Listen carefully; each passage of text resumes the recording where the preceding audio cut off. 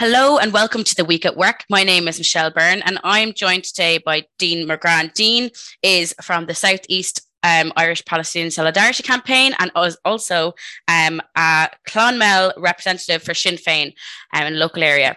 And today we're going to be doing a special on Palestine. And Dean himself has recently been to travel to Palestine and seen firsthand some of the oppression that the Palestinian people are facing. And I hope that the discussions today, through the experiences that he tells you about, the learnings that he experienced, will inspire you to continue to learn more about the history and the current realities, and obviously motivate you then to take action.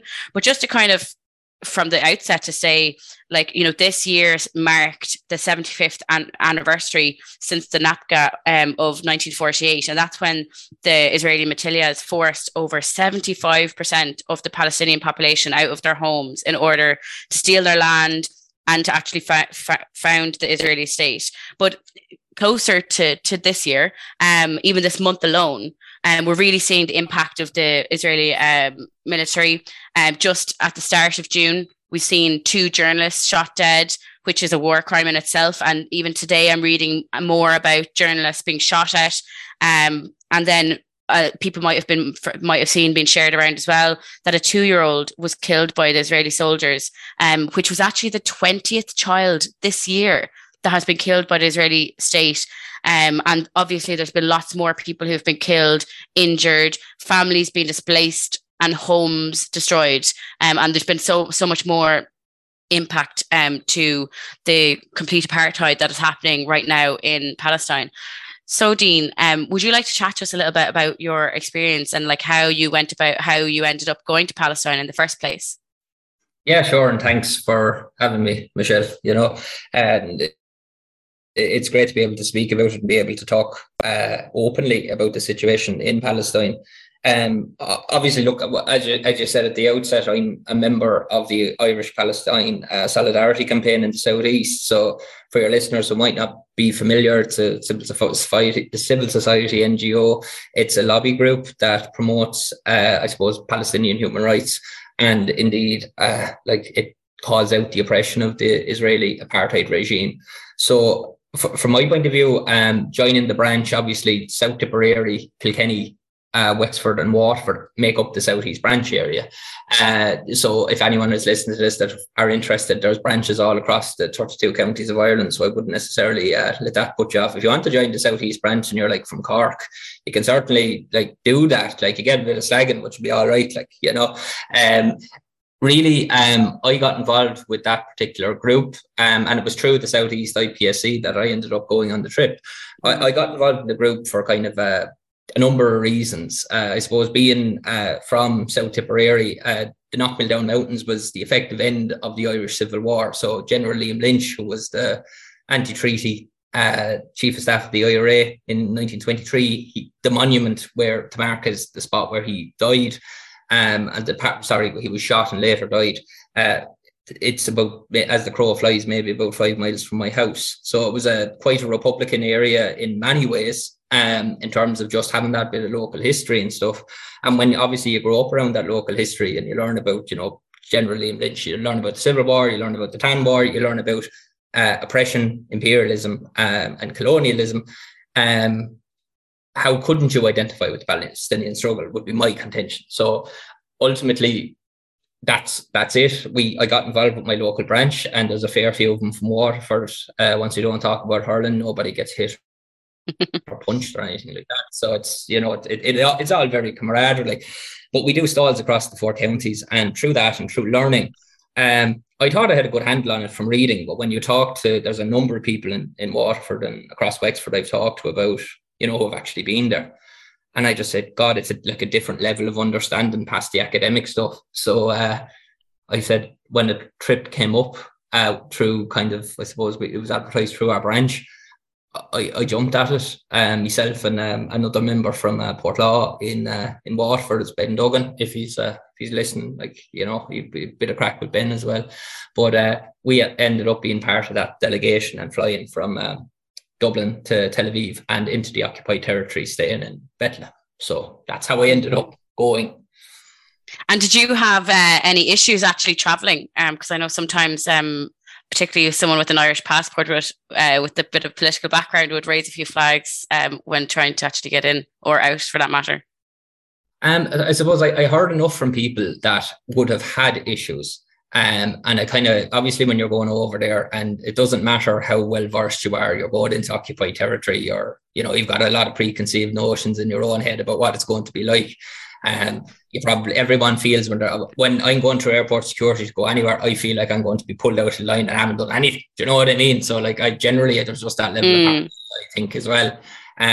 So when I went over, I have to say, once we landed in, we had a connecting flight, so we flew from Dublin to Turkey, to Istanbul, and we changed and we went to Tel Aviv then. Now, I suppose we got quite decent instructions before we went, and about what we were to talk about, and generally talking about this. If you're telling them what you're actually doing, you might have some discomfort, you know. Generally, we went in, and I sailed through. I didn't have any issues really traveling in at all. I did have when I was coming out, but that's a different thing. But certainly going in, there was very, very little issues. It was very well organized. The group met, the coach picked us up at a collection point, which was pre-arranged. As far as we could see, there was nobody had any issues kind of getting over, you know, no more than the usual airport issues. But also, you wouldn't exactly be carrying around a Palestinian flag in your bag, or you'd be going with your BDS, you know, wristbands or anything. You know, you have to be a small bit clever, like. But no, I got on up fairly okay, you know. Yeah, interesting enough, I went to Palestine a number of years ago, and I was with someone who grew up in Northern Ireland and had a surname that the airport security there assumed was actually an old Arab name, and it was actually an old Irish name.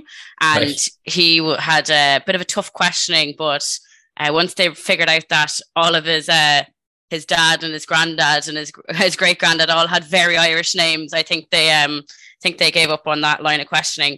But that's great to hear. What kind of agenda did you do, Dean, when you were over there? What were you visiting, or who did you see, or what did you do?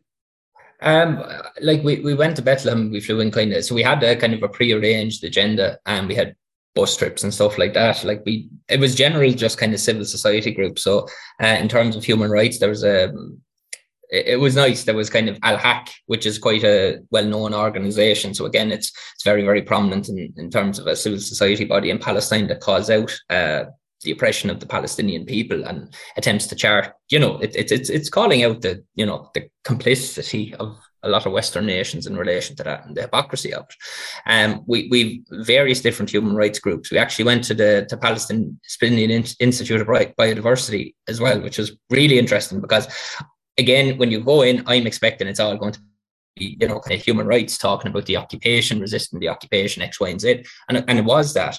But there's also resistance by rewilding areas of Bethlehem, of growing plants, of growing different vegetables, and like the professor Mazim, who actually came to Waterford a few weeks ago, he was very keen to stress that resistance isn't just through, you know, it's not through armed struggle or necessarily political action. But he was growing, he wanted to make the myth that you hear bandied around, the Palestinian anti-Arab myth that Asher, the Israelis, they made the desert bloom, and all of this crap that was issued by Ursula von der Leyen. It's absolutely, when you see the level of what this guy got to grow in the conditions he had, it's incredible. And it's not just olive trees; it's all different types of plants. In terms of nurturing animals and stuff. And it was basically, he said, this is my way of saying that, he said, no, he said, us Palestinians we're not this stereotype that is bandied about, that we've had this for generations and centuries before this occupation occurred. And we're not going to feed into that type of I suppose, you know, it's like an agenda-based kind of rhetoric that people come out with because it suits them. But to see like bits of Palestinian agriculture, obviously coming from South Tips, or farming is huge, like, you know, but seeing that like the Palestinians farmed the land, they honed the land, they were productive on the land, they produced food, they produced plants, they produced olive trees, like all of this stuff that gets completely not talked about enough. Because again, the Western stereotype is, well, sure, you know, Israel brought democracy to the Middle East and they made the desert bloom. which is utter rubbish on both counts, and it's totally anti-Palestinian, you know. Yeah. Yeah, and I think it's quite humanizing actually to hear about that, because, you know, the Palestinian people are more than these oppressed, occupied people. Like, obviously that they are being occupied. They are in an under apartheid state. But it is really humanizing to kind of hear, you know, those other initiatives that are happening outside of everything that we just hear in the news, and, like, you know, that wider. And I think it's important as well, like, to actually acknowledge that, you know, they do have like daily lives where they have celebration, joy, you know, interests, hobbies, and all of that outside of all of this. I think sometimes that can be, like, you know, easy to forget when all of we're hearing is about the horrendous atrocities that are happening. To them by the Israeli military. So yeah, I think that's really good to hear. Dean, was there anything else interesting that you saw when you were over there? Loads, like Bethlehem, obviously, in terms of you know, I'm not any bit religious, but I grew up a Catholic. Do you know what I mean? So in terms of just even when you're listening, you're like, that's actually where Jesus was born, or, you know, like it is kind of like, oh, mother God, like, you know, this isn't just reading it in the Bible. Like, we went past old King Herod, who was this horrible figure in the Bible, and we went past his palace, and I was like, oh yeah, that was Herod's palace. I was like, oh, so Herod actually existed. Do you know what I mean? Yeah. Insofar as that, like, it's mental. So we went to we didn't just stay in Bethlehem. We toured around the place. So we went to Ramallah, which is the civic capital, and obviously, you know, we got the twinning over the line. Well, I say the fantastic work of the twinning committee, which yourself was involved with as well, and David Rees was the chair of it.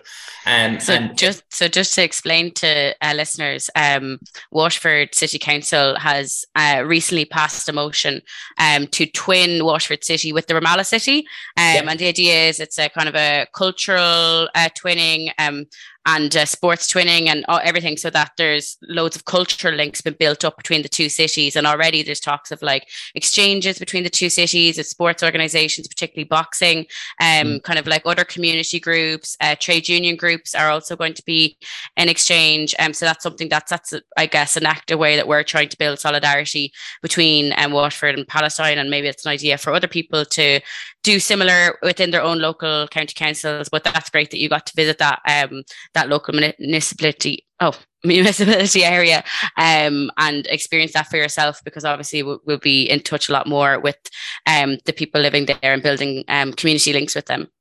Yeah, and it was a fantastic city. I think it was marked a lot more. It was much more of a civic place, you know. So like there was Yasser Arafat's tomb. Obviously, Yasser Arafat was the leader of PLO and a symbol of Palestinian resistance. Now his legacy is debated quite frequently.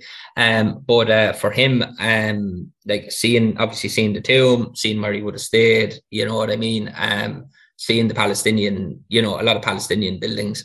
In Ramallah was very interesting. Hebron was really interesting as well. Hebron then is a different city. So Hebron is completely, it's just under siege. Like, do you know what I mean? That was the most difficult part of probably the entire journey, was going to Hebron, because Hebron is actually, so we went and we were toured the old market. So like, you know, most like European, Middle East, there's the old architecture, the narrow streets. There was a fantastic Palestinian market throughout the old town of Hebron, and like it was again very Palestinian now, very, you know, like flags and stuff all over the place. And we went up to this mosque. So this is so it's called the Ibrahim Mosque, so the Prophet Abraham. So is that kind of, you know, for Muslims obviously very, very a seminal figure in their religion. For Christians, you know, huge figure as well. So it's a site of holy pilgrimage as well. Now, again, it was also the site where a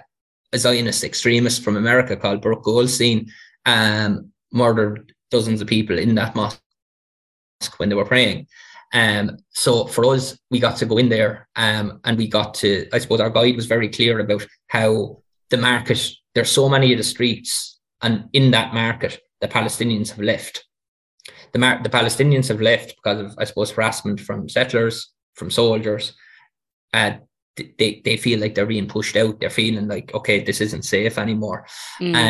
So when the call to prayer was on one point, and as I said, I'm not any bit religious, but the call to prayer was on, and we were just down a little bit from the Ibrahim Mosque. And just to explain, the mosque is actually split. So one side of it's a synagogue, for the Jews, which there is quite a lot of Israeli settlers that are in Hebron. And it's a pure interface area, kind of reminiscent of like the Falls and Shankill Roads areas in Belfast, to be honest with you, a little bit in terms of just walls dividing the people. But obviously the call to prayer is sounding out of one side, and there was a extremist Zionist driving around in a car with a speaker strapped to the top of it, blaring out music over to try and drown out the call to prayer, with a beautiful rifle sitting in the passenger seat with him, and just driving around and doing circles of circles. So there's a particular road in Hebron, and I would have talked about it before, I'm not sure, like that basically there's like a fork in the road and there's a graveyard. So as a European, I can walk down that particular road, and get from one point to the other. I can pass off the Israeli checkpoint and I can go down to the bottom of the road where there's another checkpoint.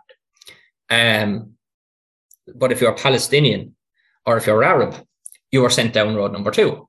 So the soldiers say, sorry, I can't. So our guide were like, if you want to go and see that graveyard, that's okay, but we'll have to go around a long way to get to the same destination. So just in the road system, it was apartheid in terms of, okay, sorry, you're Palestinian, you have to go this way, or you're European, proceed straight on. So the Palestinians essentially have to go on a much longer journey to get to the same place. And again, it's a type of control. But this Zionist who was in the car drove up and down that road freely. And you saw he was, giving it to the Israeli soldiers, and the Israeli soldiers were kind of saying, well, kind of almost like I couldn't understand the language, but they were giving them thumbs up and stuff like that. So as the Palestinians were not even able to walk down the road, they had to go around. And the graveyard then is another issue, because the graveyard, of course, is, and I would think this is completely inflammatory, right? Because it's a graveyard for Palestinians, but it's completely surrounded by Israeli flags and checkpoles on flagpoles. So, like, even when you're trying to bury your dead, you're not allowed to have a Palestinian flag or fly a Palestinian flag from those poles. So Hebron was a real, that was a real eye opener, as to, like, because to be fair, like, prior to getting to Hebron, it was bad, but it was just it wasn't as blatant, shall we say. Like, it was really, really bad. And I'm not trying to dismiss anywhere else, but it was so blatant for us to see it in Hebron that we were able to do so much that people that are born and raised in that city aren't able to do by the virtue of their, of their Palestinian birth, whether they're Christian or Muslim. It doesn't matter, they're treated the same way. It was real. It was a shocking experience, but it was sobering as well, like, because I don't mean this in a perverse way. If you don't see that, you don't really know. Because when you see it, and I was stuck to the blood, my 2 feet were stuck to the bloody ground, and I even, Jesus, I can't again. It chilled down my spine. It sickened my stomach. Like, it really, really did. Just how blatant the discrimination was. I was shocked, and I shouldn't have been. Jesus, I was shocked. Yeah. Yeah. And did you get to talk to any of the Palestinian people about any, like, kind of further discrimination that they're experiencing that may be wider than what you would have seen like that? Yeah. I think it was just in terms of, I suppose, the settlements are the hot topic. Like, you know what I mean? Mm-hmm. People evicted from the land. And we were talking to people who were obviously displaced, as you referenced at the start of the in the Nakba, as you referenced at the start of the interview. Obviously, it's 75 years. So we were in a refugee camp in the name escapes me now, in Bethlehem. I'll think of it in a second because it's fantastic. Ada camp, because their soccer club is Ada Celtic, of course. You know what I mean? So massive Irish connection in there in terms of what we've been doing. But talking to people that had never been to the villages where they were from, where their grandparents and great-grandparents, in some cases great-great-grandparents, were evicted from to create a state to create the state of Israel. But these people talked about their villages and their homeland in a way that it was obvious that it could only have been passed down through actually hearing about it, and they could describe things vividly, even though there hadn't been a chance in hell that they were ever there, based on the restriction of movement placed on them by the Israelis. So talking to them about it, it was like an open wound. It was like this wound goes through generations. And for the people there, very, very proud. Now, they're a fantastic crack. This is all very serious. We're talking about they were a great crack, but it was so real for them. In terms of just freedom of movement, then obviously you have the checkpoints as you're going from... there's a famous, I think it's checkpoint 17. I'll have to check that. But this is, and I would have referenced this in the talk when I came back. So in between, obviously, Bethlehem is Palestinians' own land. It's becoming a prison camp because they've built the border wall the full way around it, and they're settlers. You can see obviously the difference in terms of the settlements, in terms of their 24/7 water supply, and that the Palestinians have to hoard water, so they have water tankers. You can generally tell even when you're going into Jerusalem, because the areas are quite close together, the ones with the water tankers are Palestinian areas because they're the ones that have to hoard the water because they don't have 24/7 access. So that was kind of I suppose just a visual way to, without going. So there's a apartheid through the water system as well, like they control the water, so that they don't have access in the same way that, as you say, the settlements and the occupied territories would in the same way. Yeah, they do, and I suppose all the settlements also have that water. Do you know what I mean? So obviously, just talking about checkpoints and all the rest of it, like there's massive checks for Palestinians going through, quite heavy-handed checks, and there's all and for us not so much. Like it wasn't particularly pleasant, but where are they from? They're Ireland. What are they doing? They're tourists. Okay, grand, work away. Do you know what I mean? Like the difference in how Palestinians, were lining up in areas, and you saw there was maybe 10 or 15 Palestinians at a line at once in one lane, and we were kind of, we were lined up, but we were moving an awful lot more quick, and we got through, and there was just lads. Okay, right, whether they're the tourists, fine, okay, no bother, on you go, and then you see lads going to work or Palestinians going to work or whatever, and they're taking so long. So there was one incident from the tour bus, which I saw, and I would have described it at a meeting when we came back as well, that there was a girl who, she was a Muslim girl, and a student, obviously with a backpack on her head, but she had been taken into a room by 2 Israeli soldiers of the Israeli border force. So obviously, and I was shocked because obviously, look, Israel have, I don't know, is it mandatory, the military service? I think it might be, but they're very, very young. So these were 2 maybe 20-year-old Israeli soldiers, and then 1 20-year-old Palestinian, and then 2 more Israeli soldiers. So they were obviously interrogating her, and they were giving her quite a hard time. And it was very unpleasant to look at. You know what I mean? And then it just escalated insofar as they put her spread eagle up against the wall. They kicked her 2 heels. Like she wasn't resisting, shall we say. She was talking to them, and they were saying whatever. Like we couldn't hear them. But they put her up against the wall. They kicked her 2 heels apart, and they pressed her head with obviously she had a headscarf on her, and they pressed her head into the wall, and they were laughing their heads off and chewing gum up in her face and forcing her to spin around. And then they tell her, okay, you can go. Then another soldier said, stop, go, stop, go, and it was like, you could see she was getting really, really upset, and really, really, and I was like, Christ almighty, like the only difference between the two is you're Israelis and you're soldiers, and that's a Palestinian girl who's obviously trying to go to school or go to work. You know what I mean? Like, God almighty, like what are we doing? So like, I suppose we can talk about the structural stuff around all of that, but they were just some of the experiences that kind of highlighted the levels of discrimination, there's no humanity there. Like those soldiers obviously weren't viewing her as a person of equal, that kind of level of treatment.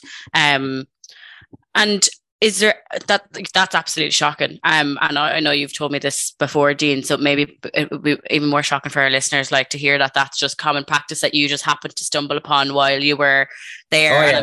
Like the lived reality for people that are there, that live there all of the time. Like this is obviously something that they probably see all the time and nearly become desensitized to this. But like as we know, like there is lots of people who are campaigning against this kind of treatment, and I suppose talking about it and raising awareness to wider audiences as well as which is an important part of you coming back from that trip too. And I guess that's why we're chatting to you today as well, so that people are aware of, like, when we're talking about, you might hear in the news that when someone has died, and unfortunately that happens far too regularly we hear of murders happening in Palestine by the Israeli state, but there is like so much more impact outside of those catching headlines that is happening the day to day and how people experience their lives. I just don't think it's like, it's very hard to comprehend the impact of apartheid on people's day-to-day lives. But I guess, is there anything else there that you'd like to mention about that you would have seen that would have impacted people? Yeah, like again, it's just talking about just the difference in terms of right to return. You know what I mean? Like, look, the UN has condemned it. Like, the Palestinians have a right to go back to their land. Like, do you know what I mean? So basically, for listeners who may not know, that if you're Jewish, you can claim citizenship in the state of Israel tomorrow, no problem. But for people who may have been expelled, and Palestinians who were born in the land, who may be in refugee camps in maybe Lebanon or further afield in Europe or in the US, they can't claim those same rights. So that's been widely condemned as a apartheid law. Do you know what I mean? Like, that's different laws for different people based on your race or ethnicity. In terms of the expansion of settlements, I suppose that is people might have seen the graphic, which just shows the continued expansion since 1967 into Palestinian areas, which, while the two-state solution was obviously, in terms of the Oslo Accords, was a noble ambition at the time, it's like the Israelis have just continued to expand these settlements in terms of evicting people. Like, obviously in East Jerusalem, like you can see in terms of Sheikh Jarrah, in terms of the clashes around the Al-Aqsa Mosque, stuff like that, you can see that homes that are zoned to Palestinian land under international law are completely being circumvented by Israeli planning decisions, where the military seem to have a veto over, okay, right, there's a settler that needs to go there. That's grand. So we'll demolish this house and this Palestinian needs to move.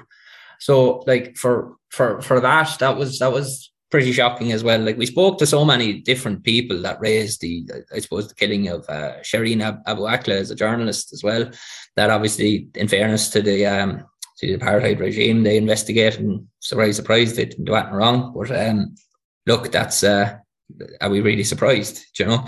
And for us, just being there, and again, it's a whistle stop tour, and I didn't want to talk about the big stuff insofar as it's nice to talk about olive trees and agriculture, and let's make these people human, because, like, in terms of the occupation, the effect is to dehumanize Palestinians and then let's call someone an anti-Semite so that they don't speak up against the policies of the Israeli state.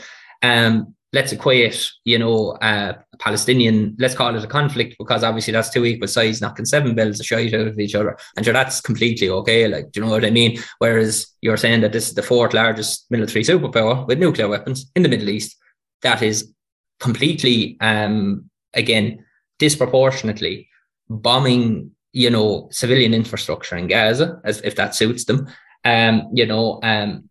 I think in terms of what they do in the occupied territories in the West Bank, it's these raids, it's shooting, it's like the SAS must have thought these lads all they know, because it is a shoot to kill or shoot to maim policy. And in terms of just being a social worker, interestingly, there's a whole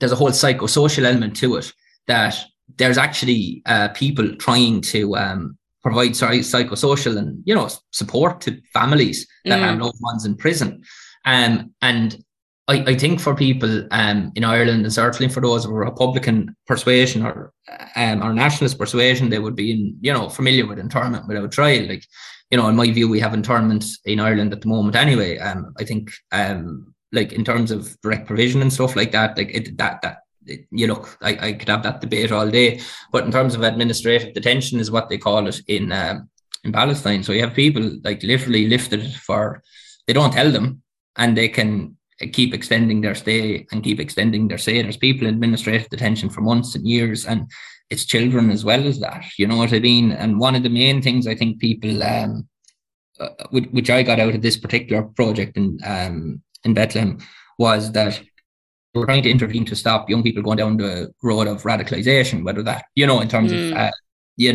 they were trying to stop that. If you create the situation, it's happening. If you're lighting the fire, so if you're detaining a 12 or 13-year-old for months on end, they don't, like that boy, a particular example that came out. He came out a man. He was forced to evolve, and the only thing that he wanted to do at that particular point was to resist the Israeli regime by any means necessary. So again, in terms of Hamas and obviously the message that they bring, again, look, I'm a secularist in myself. I wouldn't necessarily agree with that, but in terms of like, if people are radicalized, like, God Almighty, if you're putting up with that, then any type of radicalization, you're an absolute prime suspect for it. And in fairness, what do they expect? What does the Israeli regime, if you batter these people off the streets, if you demolish their homes, if you turn off their water supply, if you kill their children, is it any wonder Palestinians can be radicalized? Is it any wonder that they might think the likes of Hamas or any other militant group is a good idea? People have a right to resist who are occupied as well at the same time under international law. And I think for that cohort of young people who feel utterly rudderless because there hasn't been elections in Palestine since the mid-2000s, they feel like there's no political trajectory at the moment in Palestine. And they don't feel represented by the Palestinian Authority. And that's a number of young people we spoke to. They feel underrepresented. So any other alternative becomes a better option unless you give proper political leadership. And I think from our point of view as well, from Ireland, we have to be able to say, actually, we need this. We need elections. We need democracy. We need, because it's a stick they're going to beat us with. You know what I mean? And you also have to respect democracy. And if someone agrees with the Hamas or Fatah or whatever, if they, in terms of their democratic mandate, the people give them a mandate, that's a very, very different thing. And that is democracy. Do you know what I mean? So you have to kind of be able to not cherry pick or see these things as a totally simplistic, which I think in the West, because for various reasons, the US relationship, the British relationship, all of this type of stuff, like the British want to wash their hands of their responsibility on this because they don't want to acknowledge under the British that they gave land to people without any interest about what would happen to people that had lived on that land for generations and generations. And just to be clear, that Jews, Muslims, and Christians had lived in relative peace prior, and that this, I suppose, extremist ideology of it's going to be a Jewish state for a Jewish people. Like we've seen that in the North, a Protestant state for a Protestant people. Like, where did that leave people that were Catholic or atheists? Or are you out? Are you not accepted by that state? Like many people that I know from Belfast were born into a state that didn't want them. And what Palestinians now feel is they were born into a state that didn't want them. And in any case, like, where are we going in terms of their human rights in that regard? Like, there has to be a way forward where we can ask for a defining peace to respect people's human rights. But as long as Israel and the Israeli government, because there's many Israelis and left-wing people from Israel that I've spoken to that are completely against the opposition, are completely against what's going on in terms of the far-right government currently in the state. And they're quite vocal about it. Like you've a large Hasidic community, Jewish Voice for Peace, and other various different organizations in the UK and others that have been totally demonized because they've spoken out about the treatment of Palestinians. I think that is the most dangerous type of speech killing. Okay, right, we can't say anything against that. Just say nothing, keep saying nothing. These are our friends in the Middle East. And we need them there because it advances our geopolitical interests, and the Palestinians are the casualty, and they're the victims of history. And we've seen that kind of Israel lobby group actually actively attack anyone who speaks up about this, as you said, like calls them anti-Semite or, demands apologies as if whatever, like for things that, for example, like BDS and stuff like that. And maybe we'll talk a little bit about that because I think we're moving into that. But, when it comes to, what listeners can do, because obviously people might be feeling, fairly horrified by some of the things that you saw. And I hope again that you're only kind of scratching the surface on a lot of these things and the experience that you said. But as you said, there's a lot of reading to be done on this as well, like learning about the history and learning about the wider Palestinian society and everything as well. But when it comes to, if listeners today want to take an action, what can they do? If people are passionate about, I suppose, like, it's anti-apartheid, okay? And Ireland, obviously, we led the way through the trade union movement in the late 80s. Which ended up gutting the trade union movement and the Industrial Relations Act. That's a different debate. But for us, as people that were colonized, that were victims of settler colonialism, our voices are different, because we're not guilty people. We're not people who've been guilty because of our colonial past, as some Europeans may feel that, oh God, what have we done? We need to make this right. We're calling this out because we know what it's like. We have seen it. We are still occupied. We still have an amount of our country that, again, it's British state infrastructure. It's a part of our island. So and we've gone through horrible, bloody conflicts, but we've made peace. So if we can do that, and we can say that throughout all those experiences, that something about our outlook and that we can call this out, and we can say, hang on now a second, this is oppression, modern day imperialism, settler colonialism, and we are not going to be complicit by being silent. And the Irish state, in terms of what we can do, people say, what can Ireland do, insofar as it's almost a denigration of it. You know, like we're a small country, what can we do? Jesus Christ almighty, we're quite an influential country for our size. And for us to be able to pass laws like the Occupied Territories Bill, which would limit, trade, which would make any goods that originate in the occupied territories, which we deem illegal ourselves, to not trade. That's a huge thing. Join the Ireland-Palestine Solidarity Campaign. Lobby your local TDs on Palestinian rights issues. There's currently a bill before the Dáil laid by Sinn Féin's, John Brady did a heap of work on it, but it's calling on the Irish International Strategic Investment Fund, and I always get that wrong, but I got it right, I think. You can correct. Yeah.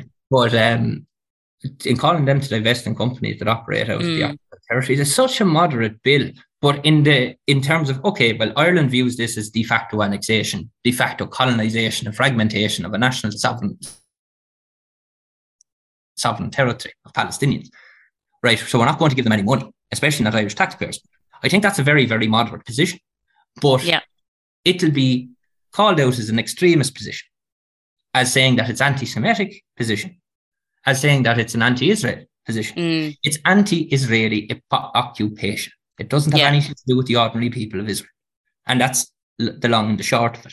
And I think that particular bill that's going through the Dáil, if people could get onto their policymakers, because I think what would send it, rather than if it was a Dáil majority, I think what would send a huge message is that if every party, Fianna Fáil, Fine Gael, the Greens, again, like Sinn Féin, People Before Profit, Social Democrats, Labour, whatever you're having yourself, alphabet soup of independence, whatever, vote for it and show that we are united in terms of we will not see anybody financially benefiting from the occupation and war crimes carried out by an apartheid regime. Joining the Ireland-Palestine Solidarity Campaign, wherever you are in our 32 counties, you become involved in debate, you meet some great people. It's a bit of crack, to be fair. It's not all that serious. You make great people share massive experiences. Yeah, and there is socials where you get to try amazing Palestinian food and snacks. Oh, Jez, the food is great. Like film and arts and all of that as well. I think it's important to say, it's not just because, again, let's not dehumanize Palestinians by constantly, it's occupation, and there's nothing more than an occupation. There's so much more to the beautiful depth and love of the people of Palestine than their occupation. Yeah, and just to say as well that there is Palestinian people in Ireland and they're in our communities as well, and building solidarity with them too, often through the Irish Palestinian campaign themselves and the branches and stuff is important. And as you say, to humanise people and get to know people in that way. And I think that might be everything, Dean. That's been a really great overview of everything, unless there's anything else you'd like to add before I close it off. One little thing, and I just want to add it because I listened to Michael Gove, that fantastic bastion of Tory austerity in the UK. He was on Sky News over the weekend. And I highlighted just because they are planning on passing a law, develop a law that would tie local councils in the UK into foreign policy. So the national parliament will get to set the foreign policy, and any motions such as solidarity with Palestine or solidarity with Sudan would not be permitted to be tabled by the councils because it would contravene UK national policy. So this is what we're saying in terms of the creep. So whether the democratically elected, because the likes of the twinning of Waterford and Ramallah, that wouldn't have happened if these types of laws were in place. And now, while our position is much softer towards, and in fairness, look, in terms of, let's call it a spade, regardless of what we think of the Irish government, Ireland is way ahead of the curve in terms of calling it out on the European level than any other European state. And that's just the reality of it. But that's just a little bit, if people don't know about that, I would look into that law. Michael Gove specifically referenced anti-Semitism and BDS in the same sentence, because he's full of shite. But again, if he wants to be a racist, complicit, part of the Tory machine that denigrates Palestinian rights, that's absolutely his business. But we have to be aware of these type of moves internationally, because it's something that we really need to be organised against, you know? Yeah. And unfortunately, we often copy a lot of what Britain does. So hopefully this isn't one of those things, because as you say, it's that whole move to try and silence people from talking about Palestine and trying to, campaign for the rights of Palestinian people and against the apartheid state. But Dean, that's been great. Thank you so much for sharing your experiences. And of course, if anyone else is interested in actually maybe attending a trip like that, get involved in the Irish Palestinian Solidarity Campaign, because I think they run a couple of times a year, potentially. But thank you again for your time. And this has been The Week at Work, a special one on Palestine. And I've been Michelle Byrne. And thank you so much to Dean McGrath from Tipperary for coming in to chat about us this evening. We will be back with you again. You know.